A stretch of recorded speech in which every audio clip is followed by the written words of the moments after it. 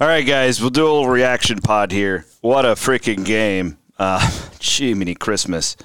I wanted to react to the women, too, so I'm bringing in Scott Christopherson. I can't just myself do the reaction that game at Kansas State is worthy of.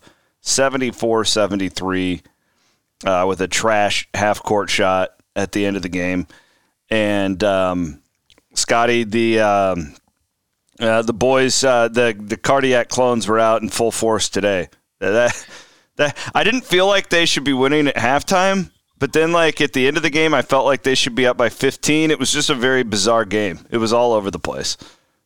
It was, it's been like this season has, right? Like they fought, they battled through things. They got really hot. They gave it away a little bit easier than I think we all would have liked. But at the end, they got the job done, and that's all that matters. So, incredible road win, 4 in a row now. They're hot. You win 4 in a row in conference play. They're hot. They're going into the last week of the season. And obviously we got senior night against Oak State. That'll be an emotional night and a great game. And I will say as a player, one thing, like when you don't have to win, like it's one thing when you, like if we were going to Baylor and it's like you got to win that game to get in, that's a completely different ball game. Now going on the road to Baylor, I don't want to say there's nothing to lose, but like we've done our work. And I think that will actually allow this team to go in there relaxed and just play their best game in a really difficult environment. And I mean, they have injury I don't want to get too far too. ahead of myself, but you finish out the league 6-0, and like this team could be a 4 or a 5 seed, which is crazy to think about because I was silly enough to write a couple of weeks ago. I didn't think they were going to the tournament after they were 3-9. So I couldn't be happier to be pulling my foot out of my mouth. And it's a credit to the coaches and the players for just staying the course. It's a good time. Today's game, man, I'm just looking at the box score for the first time right now. This is how I try and do these reaction podcasts. This is your first reaction podcast, I guess. But Tyrese Hunter really stands out. 3 rebounds away from a triple-double. Wow. Kuntz continues to be just really clutch in the down the stretch. Let me ask you this before we get into those guys. Brockington 17, he was awesome, 17 and 8. The story for me from today was Robert Jones going 4 for 4, 8 points, 4 rebounds, a block, a steal. He had that huge putback down the stretch that was a huge momentum boost for Iowa State. And then Jaden Walker makes the huge play at the end of the game, goes 2 for 3 from the field. He had a big dunk and 3 assists today. These are two guys who, when like Jaden Walker he did not play until like 2.5 weeks ago. And then honestly, I thought Jones was in the doghouse or something. He hasn't been playing at all. And then they both come up today and have this huge game. Grill, we had all written him off almost because he had been so bad as of late. Goes 6 for 10 from 3. That seems encouraging to me, though, that those guys stayed engaged throughout all of that. That they stayed engaged, and here they are down the stretch when you need them the most. I mean, winning the game for you. Those 3 guys won you the game today. I agree. I think. We'll start with Jaden Walker. I can't tell you how many guys I saw in my career, young players, start the year off. They're not in the rotation. They're not playing. They lose focus. They lose their edge, and they check out. And all of a sudden, you get a moment to try to go prove yourself because you're in desperation mode like we were against West Virginia, and the guy goes into the game, and he's 5 pounds overweight or he's 10 pounds overweight, and he's just not ready. And Jaden was ready from the get-go. And I just think that speaks to – him as a player, him as a person, the maturity to just stay the course. And he's clearly been working and clearly been engaged in what TJ is wanting. Bob Jones, whether they've called on him to play 5 minutes or 25 minutes, just continues to come in and do what he does. He had a really nice game today. Some nice finishes, extra effort plays. I agree. They don't win the game without those 2 guys. And then, Caleb, when Caleb shoots the ball like that, and Tyrese is playing the floor game that we saw from him today, this is a team that could easily win its first week in an NCAA tournament, go to the Sweet 16. I mean, it's because you've got Isaiah, who you can kind of count on for how casual of a 17-8 performance is that? You know what I mean? Like, that's how you know you're really good when, oh, yeah, he had a nice game. Oh, he had 17-8. Like, that's a great game for most players. Gabe didn't have his best day-to-day offensively, but I thought he's been much better of late. So I just think you're seeing this team become more well-rounded, and you're seeing this team win in a wider variety of ways. Like early in the season, it was pretty cut and dry, right? Like we're going to hold teams to 50, 55 points. We got to overwhelm them with turnovers, win the defensive glass, and then do enough offensively. Now we're starting to see this team be able to win with some offense, driving the ball to the basket and putting pressure on people. We're starting to see them off of that, shoot the ball much better from the three and be able to not necessarily have to play an A-plus defensive game to still beat some quality opponents. So I think what has me the most excited after this game is just saying this team doesn't just have to hold you to 50 points to beat you now. They are 55. They can beat you at 70, at 75, which when you can do that, now your margin for error just gets bigger and bigger. And the ways that you can win just get greater and greater. Yeah, no doubt. I mean, you put out a tweet during the game about – sorry, getting a call. You put out a tweet there about Tyrese Hunter where you said he's just a winner. Yeah. Walk the audience through that. What do you mean by that? And how impressive is it for a freshman point guard who's 18 years old? I think he's 18, maybe 19, whatever, to nearly knock out a triple-double on the road in the Big 12 in February. Yeah, we've seen him struggle at times in games. We've seen him struggle in games, and he just keeps coming back. Like so many young players, if they have a bad 4-minute stretch, that will turn into a bad 20-minute stretch, or you might just write them off for the whole game. If they have a 2-game stretch or a 3-game stretch where they struggle, that might be the end of their freshman season. And he just continues to come back and come back and come back. And his talent and his will to he doesn't waste possessions chasing individual stats, taking bad shots. He's just, what's the next play? What's the next play? What's the next play? So he might turn it over and then come down and he blocks a shot off the backboard. Or, he has 2 turnovers, is unfazed by it. Today, they've got us on the ropes in the second half. What's he do? Puts his head down, gets to the free throw line, 4 or 6 times there, and gets this thing back extended to 8 points. So when I say he's a winner, it's just he's always moving to the next play. He's always just 100% consumed in winning, and you can tell by how he deals with adversity and how he deals with things not going his way. I'm telling you, as his ball handling and shot making inside of like 15 feet improve, this is going to be an all-American type of player a year from now or 2 years from now. But to do what he's doing already as an 18-year-old, willing a team to a road win like he did today, you don't see many seniors do things like that. And I just think it speaks to what TJ has said about him. Low drama, high production, tough as nails. When you watch Tyrese Hunter play, it's exactly what you see. Let's do grill here real quick. I mean, 6 threes today. I did the math at halftime of the West Virginia game, and prior to that game, he was making in Big 12 play. He was shooting 24% in Hilton Coliseum and 56% on the road. So clearly that trend continues today. The one thing about Caleb, this could be a criticism of him too, I guess, but it seems he's one of those guys, Scott, where when he's making shots, he's better everywhere else. He was awesome on defense today, and he had 6 rebounds as well. But what do you think that – because I've had a bunch of guys on Twitter, and I know you and Jared have talked about this some, but different type of audience here. A lot of people are like, oh, is it the lighting of Hilton or like whatever? Like, I think it's all mental. Like, I think he's so psyched up to play for that crowd that he gets inside his own head, and then he kind of fades away a little bit defensively. But he was a different defensive player today than he was against West Virginia. And, like, I don't know. Like, I think it bodes really well, though, for the next couple of weeks that Kalsher was not very good today, no doubt. But really bad, actually, 5 turnovers and 0 points. But the point being, they're not on this winning streak without Gabe Kalsher. Yep. This team just like you can go through. It is cut and dry. When one of those 2 guys performs, they win. It tends to be how They've got to get something out of the 2. But these guys are both now. I mean, I just feel like Caleb getting that game really might spur him to produce in this in the postseason. What's your read on him? Because his shot looks fine. It just hasn't been going in. Yeah, I think I agree with your point about they're getting more production out of the 2. And, today it was Caleb's day, not Gabe's, but I think Gabe's played.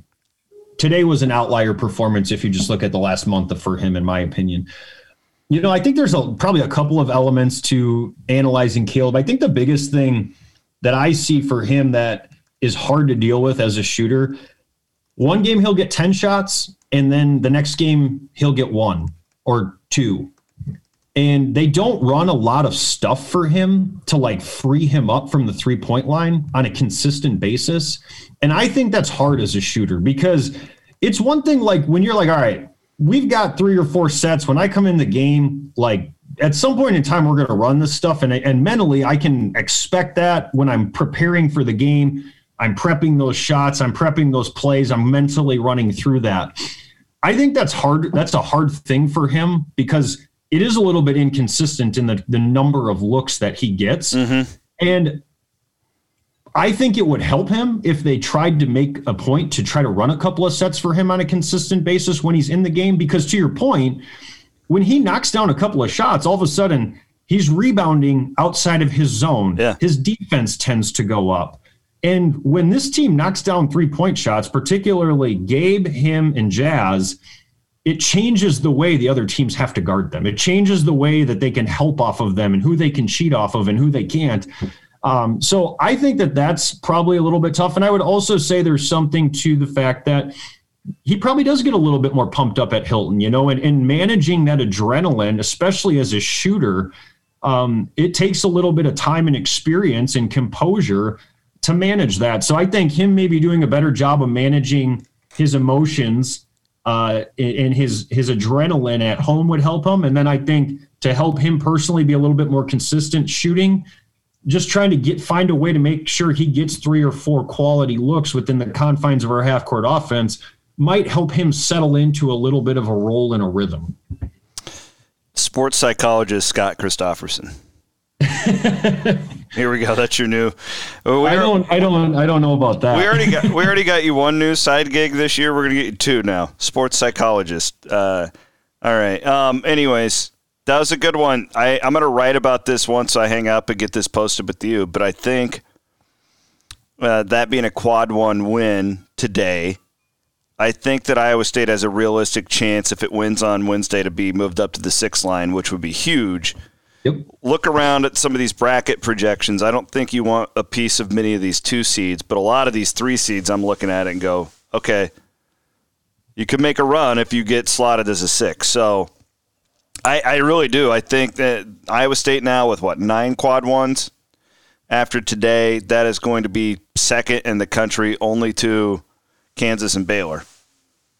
So, and which is just in general, Scott, to wrap things up, 20-win season doesn't mean what it did 20 years ago, but really, let's just sit back and appreciate this year. It has been a blast to watch this team. I think that this is as fun of a year as, and I'm a little bit biased because of some reasons, but when you have no expectations, this team had no expectations, and you overachieve so much, it's a blast. Normally, it's kind of the opposite where you put pressure. There's just been none of that, and it's just week in, week out. Other than that stretch a little bit ago, this team just continues to turn heads and continues to surprise us. But 2 wins a year ago and 20 now, I mean, it's shocking. It really is how quickly this thing has turned around. Well, and whoever they get matched up against, they're as battle-tested as any team in the country. They've gone through a 3-week stretch where they were, I think in some ways maybe a little bit embarrassed. And they picked themselves up off the metaphorical canvas and regrouped. And I think when you get into March and you're battle tested and you've been through the highs, but you've also been through the lows and you've bounced back and responded, those are the sorts of teams that you see have the resolve to keep their composure coming down the stretch in March and grind out big wins, upset wins over higher seeded teams. And, this team has now put itself in a position with these last 2 games in the Big 12 tournament. They're in the tournament, but they've got a lot to play for now in terms of seeding where they could really make things favorable for themselves. I don't know. Did you watch any of the women's game at all? You can say no. It's no big deal. I did not have a chance to, no. Okay. Our guy Bloom was on the call, and I wanted to get this in here because this is a really big deal. So the women beat Texas Tech today. It was going on at the same time, 71-55. And they now, Scott, host Baylor on Monday night, basically to win the Big 12 championship, essentially. Now, there's more that has to happen, but I'm dumbing it down for us. Like, that's basically what's on the line here. And Iowa State just put out they're selling $5 tickets. That's how dumb I am. I bought 10 tickets this morning just to give to friends and family because I'm trying to do my part to fill this thing up. And then they announced 3 hours later that they're going to do $5 tickets. It's okay, Iowa State. Don't worry. You don't need to tip me off on your marketing. That's not what I'm saying. My point being, and I know that you have some close relationships to this women's program, that's a really big deal to play for a regular season championship. It's so hard. It is so hard. And we've seen a lot of conference tournament championships here at Iowa State. This is really, they just set a record for the most wins in program history in a season. I love women's basketball. I did play-by-play for them for a number of years, and this team is so much fun to watch, and I can't wait to get my family there on Monday night. And Scott, put into words just how hard that is to win the grind of a regular season to win it all. It's different than the conference championship. I love the tournament championship. I love all that. This is a different deal, and I think that they deserve a sold-out Hilton Coliseum. I agree. I think, first off, it's when you play in a league like the Big 12 or some of these other top-notch leagues, it's harder to win your league than it is to go to the Final Four because it's a 2.5 month grind, and there's no let-ups. Like, there's no – oh, hey, next week we get blah, blah, blah state, and we can just go in and mop them up by 50, and everybody gets feeling good about themselves again. And so I think it just speaks to how good of a team they've got. They are clearly a Final Four contending team, which, again, we all love a Cinderella story, and maybe on the men's side they could even, be but this is a team that, like, there will be people that pick them to go to the Final Four. Mm-hmm. You've got the all-time leading scorer in school history. Emily Ryan having a great season, just such a balanced, fun team to watch. And I agree that should be sold out. Now, can you find 20? I will put up $100 and buy 20 tickets. I can't personally go. I'm not going to be able to make the trip. But if you got 20 people that would go, I would be more than happy to support that cause with you. $100 for 20 tickets. How about we do it? You can think of it. Let's make it happen. Okay. They deserve to have just as much Hilton magic as the men have had in several of their games this year.